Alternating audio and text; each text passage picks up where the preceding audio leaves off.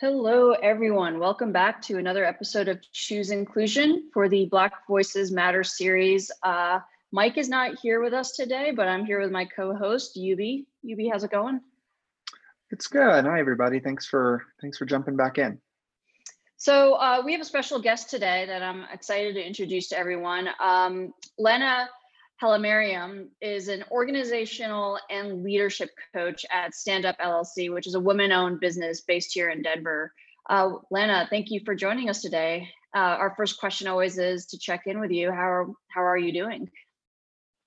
Oh, I am pretty great. I am currently out of town on vacation and feeling quite lovely. So I was wondering if you could just tell us, start off by just telling us a little bit of background on yourself. How did you kind of get to this place of doing organizational and leadership coaching? It's funny because I always tell people I took the long scenic route. I started off my life doing exactly as I was told, which was go to school, get good grades, get a degree, get a good job, work your way up in the job, and then retire.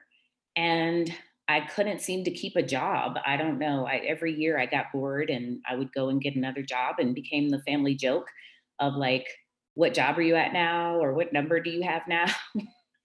So over time, I couldn't fit. I didn't fit, every place that I was. I didn't fit with corporate. I didn't fit with sales. Something was missing, even though I was good at all those things. And I kind of accidentally ended up in ministry for like 6 years. And there, I will say, I found my calling. It was, people and helping people and growing people and leadership and learning how to lead and all of that. And then that's where I ran into StrengthsFinder. I got certified and the rest is history. I haven't looked back. So, I think what's interesting about the perspective you're bringing is that you, with this organizational and leadership coaching, you are focusing a lot on individual people, for regards to the Black Lives Matter movement and everything that's been happening over the last 2 months. There's been a lot of conversations on our podcast about the external factors that have impacted the Black community. And I think you bring a really interesting perspective about the internal factors. Can you talk about that a little bit? Yeah, I hear a lot of conversation about what's wrong out there. It's kind of, if you could see me, I'd be finger pointing away from my body, right? So what's the problem out there? Who's to blame? Who's to fix this? And while I have no problems with having that conversation, because there's plenty of blame to go around out there, I also feel that it's actually more productive and wise to spend time on the what's wrong in here conversation where, I identify as a Black woman. And so the community that I most closely identify with and call my own is the Black community. And so I feel like my community could deeply benefit from some reflection and internalization, some introspection to see, well, what is our contribution to the mess that we're in? Yeah, so can you dive into that a little bit? Like, what do you mean by our contribution? When we're specifically talking about the Black community, correct? When you say our contribution? Yeah, we can have the conversation all day about, reparations and the government, right? And even the current political system and just all kinds of wrongs and the structural racism. It is 100% all there and all true, right? We can have that conversation on another day. But all of that is dependent on external forces. And so, for example, the first place to look is this conversation around slave mentality. And I think Black people have the conversation, we have it within ourselves, right?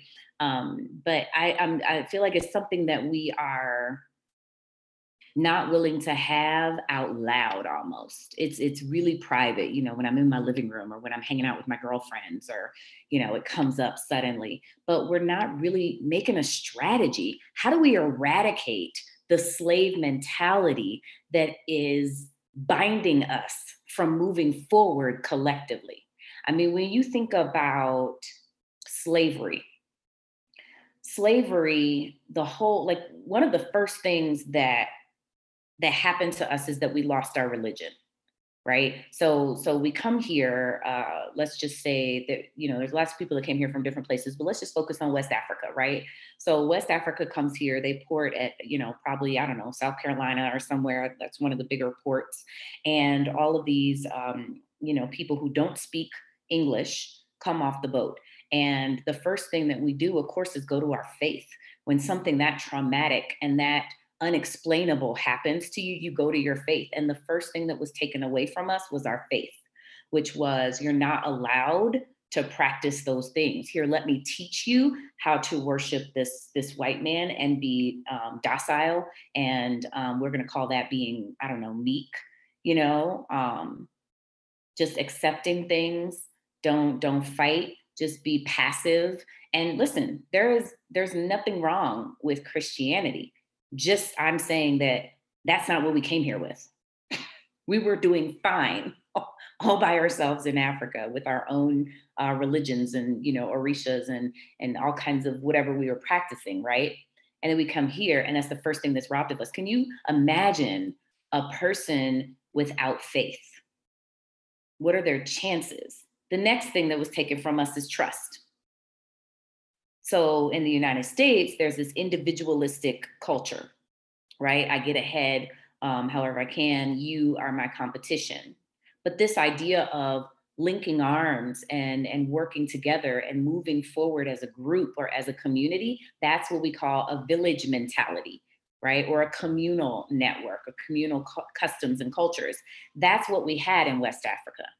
That also was taken away because it didn't make sense. See, listen, the white slave masters, the white man back then was totally outnumbered by these slaves. And so the first thing you had to do was strip their mental ability to think that they could win. The one thing that you were scared of was definitely a revolt. And I'm sure no one really, no one with common sense would dispute that fact. And so the first thing you have to do is disband our trust in one another, pit us against one another, do things that when one person succeeds, the other person is punished. That strips away at that glue that we had as a community. I mean, those are just two examples. Well, how do you think the trust has actually played out over the last couple hundred years, and how are you seeing that being played out today?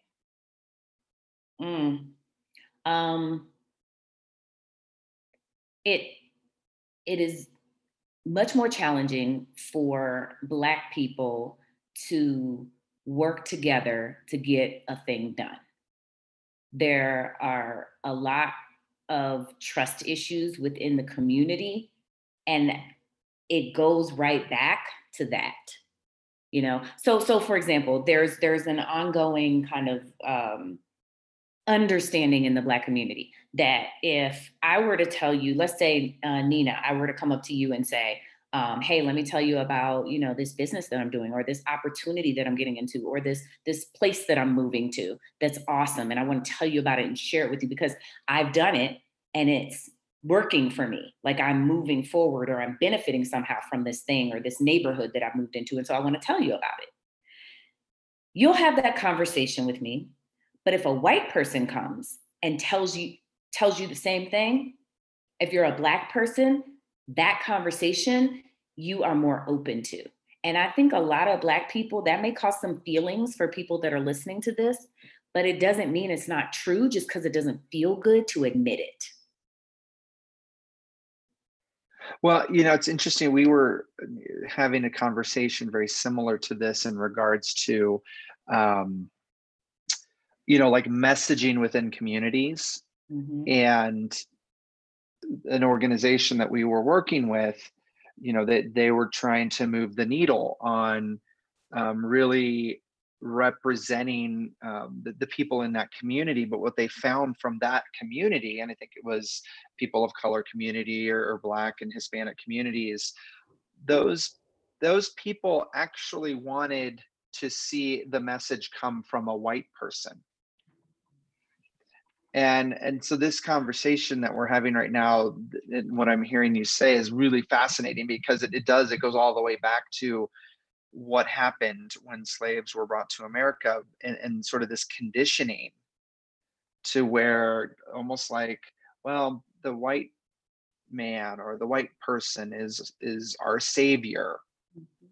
And so, to your point, like, it's that, I feel like that's a big obstacle to the Black community, or to any marginalized groups, sort of being able to band together and help themselves, or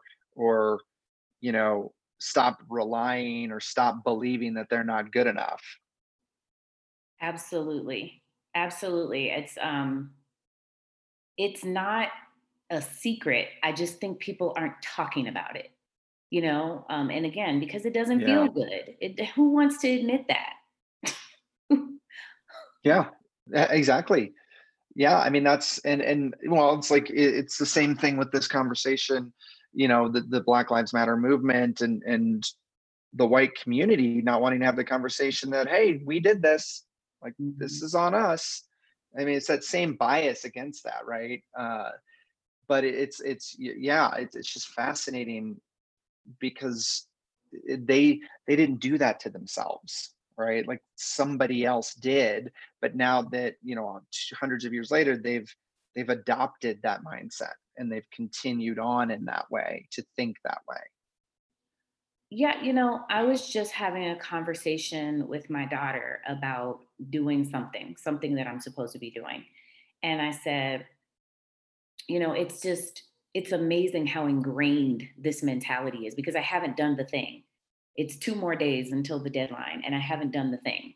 And if I would just make this move and do this one thing, then I'd be that much closer to, like, meeting the deadline, and possibly winning, and getting what I really want for myself. But it's big. It's big. And so when I actually started to talk with her, is when I realized what those thoughts are. Is, you know what, you're probably not going to win anyway. You know what? I bet 100 other people have their same idea. You know what?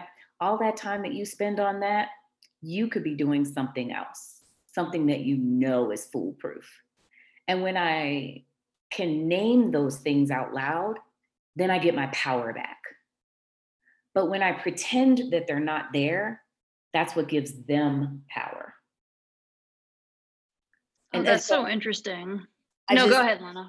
Well, I just wish that we would talk about it more. Like, it does, I think in general, people are like, oh, yeah, growth is uncomfortable. You're supposed to have growing pains, and getting things that are worth having is difficult. Like, we say the things, but we're not living them out. We're not really pushing this envelope, because it's easier to look outward and blame whatever is not happening than looking inward and taking ownership and responsibility for our own contribution. We're the only ones that can change that mentality, period. And like white people who say racism is not a thing, when you say it's not a thing, then you don't have to talk about it, and it never changes. That's a great segue into kind of this other thing that we want to talk about, is that, Black Lives Matter. Everyone's been talking about that for the last 2 months, and there's this immediate backlash response with Blue Lives Matter and All Lives Matter. Kind of was hoping you can talk about that, your thoughts about it, and your experiences with that. Yeah, absolutely. I mentioned that I'm on vacation right now, so I'm in what is it, Moab, Utah. And in Moab, Utah, I have seen so many signs for All Lives Matter, Blue Lives Matter, Trump signs. I've not, of course, seen a single Black Lives Matter sign. That's okay. We're gonna work on that. But it just got me to thinking, right? So here's the thing. When any organization, group, anybody makes a statement or has a tagline or creates a movement or an ad campaign is to bring awareness to something that people aren't already aware of. And so for me, saying all lives matter, I have feelings about that, which is it's not necessary. No one disagrees with that statement. Literally, no one. You know, I mean, people may like, I don't know, I could see like a homeless person maybe feeling like my life doesn't matter. Do you know what I mean? Or something like that. Yeah. But Yeah. I think generally speaking, we all agree that all lives matter. And that is the problem with that movement.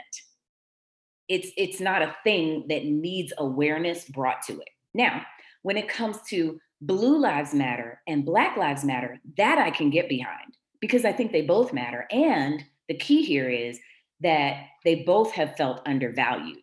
They're both being targeted in different ways. So you start with, okay, so there's police misconduct and abuse and total misuse of power that causes Black lives to be targeted and lost at a much higher rate than any other group in this country. Oh, well, then you bring awareness and you say, hey, guys, turn your heads, Black Lives Matter.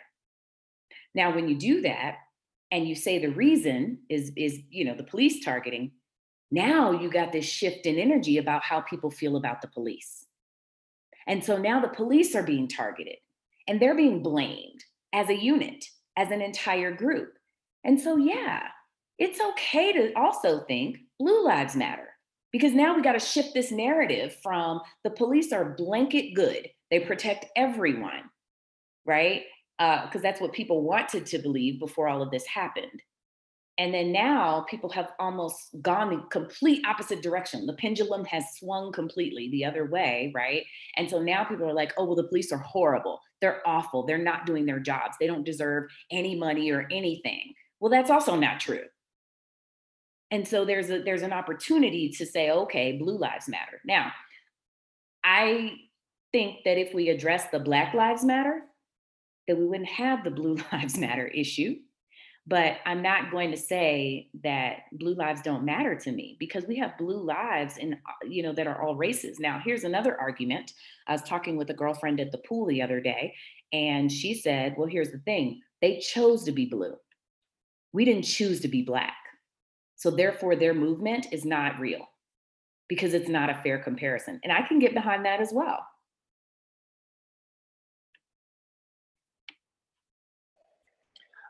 Yeah, man, my head's spinning because I mean well, and it's just I do sympathize with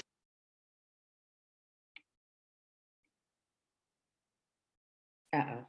Did he hear me? Yubi, we lost you for a second. We heard you say we do sympathize, but then you cut out.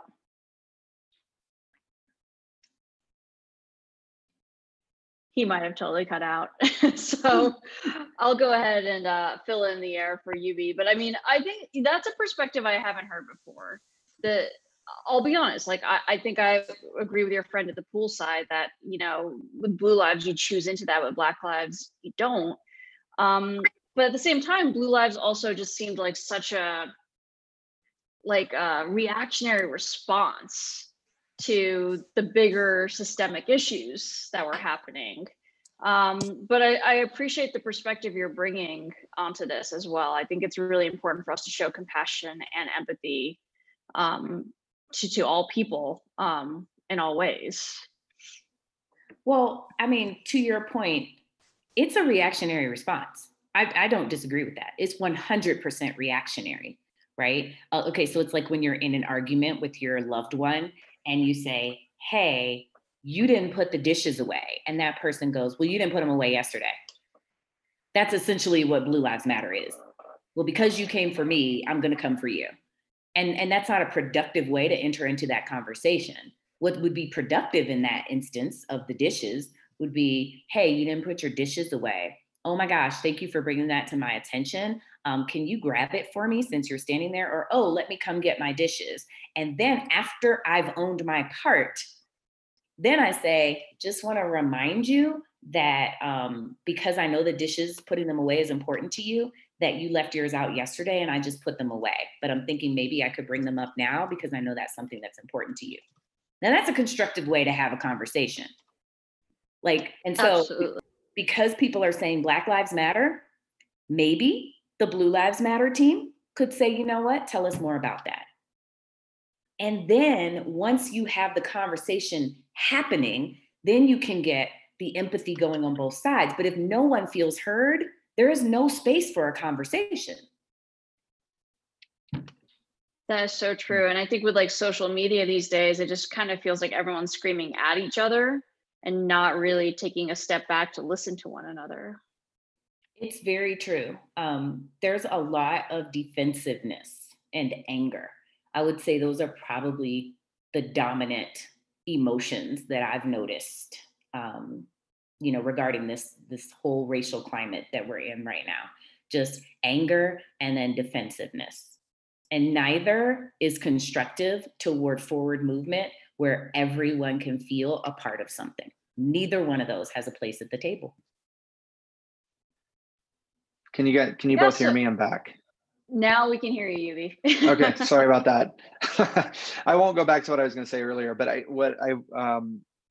think, and this goes back to, I think, the original start of the conversation around the internal factors of, everybody has to start by internally reflecting, I think, right? And on all of this stuff for them in order for us to get to a point where now we can have constructive conversations with each other.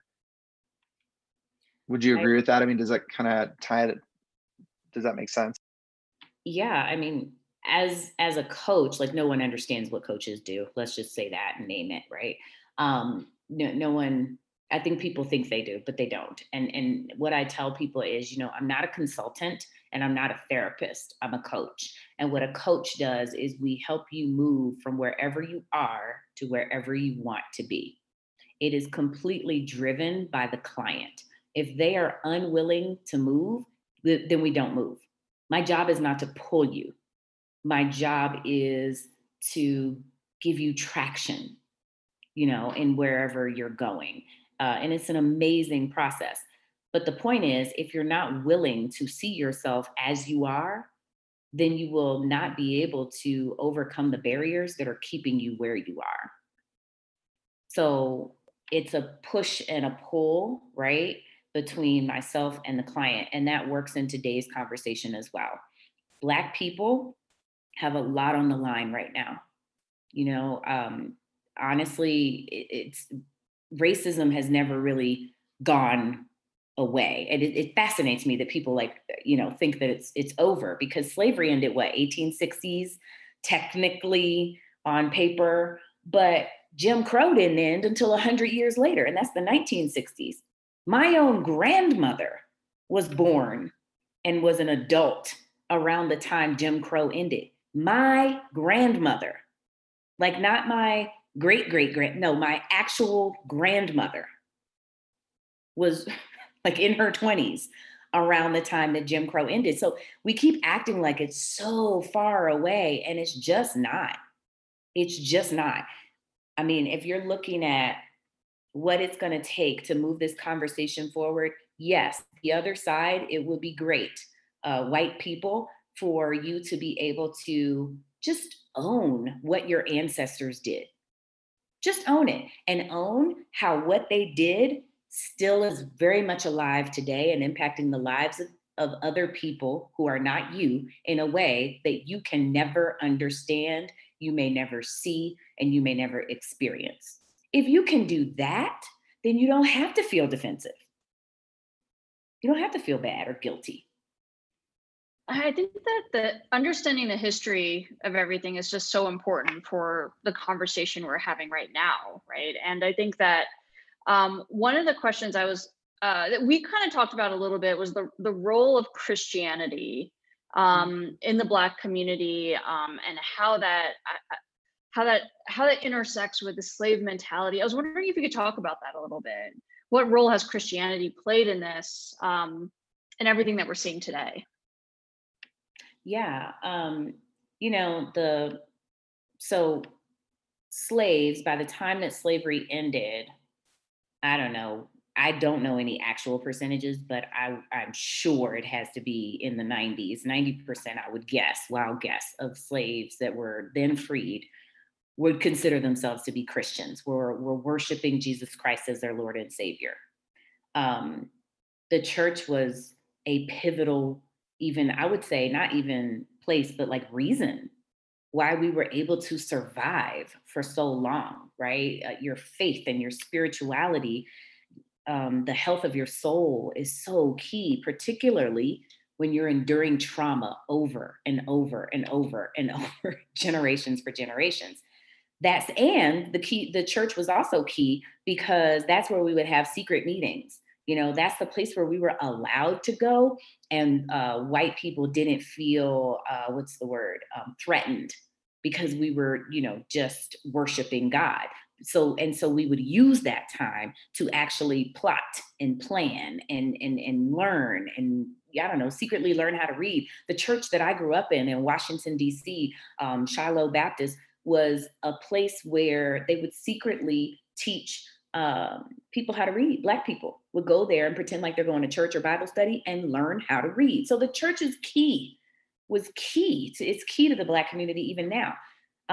It is also the Achilles heel, I think, of the Black community. You know, for example, when a Black person meets another Black person, I think we just inherently assume that that person's Christian. It's just assumed. That's how deep, that's how deep it is. You're either Christian or the small, tiny percentage that's Muslim, right? And so it's unusual for a Black person to even have a conversation with me, you know, where I don't identify as a Christian.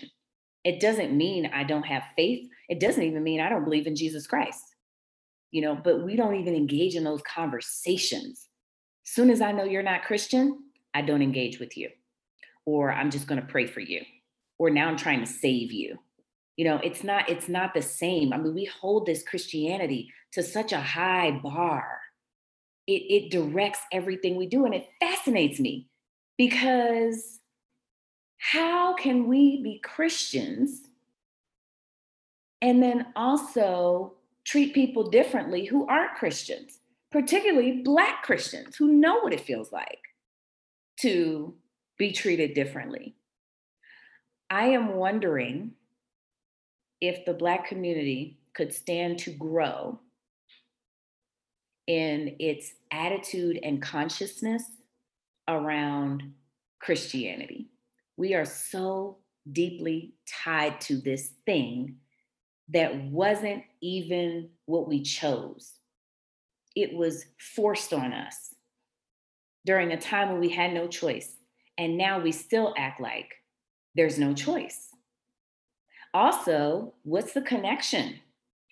Think about it, between teaching someone to, you know, what's the word, turn the other cheek, and just be faithful, and even see craziness in front of you, but just keep moving. I mean, it was brilliant. It was a brilliant strategy on the part of the white man to disassemble us in a way, like brainwash. It sounds harsh, but that's exactly what happened. You removed that person's name, you renamed us. You took away our faith, you gave us a new faith. You took away our language, you taught us a new language. You took away our desire to leave.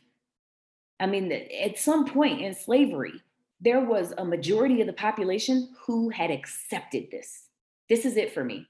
This is where I belong in life. And the white man is just smarter than me or better than me. This is where I'm supposed to be. I mean, to take people who were thriving and to dismantle them and put them back together in this way is a brilliant strategy. And that is why we're still where we are hundreds of years later.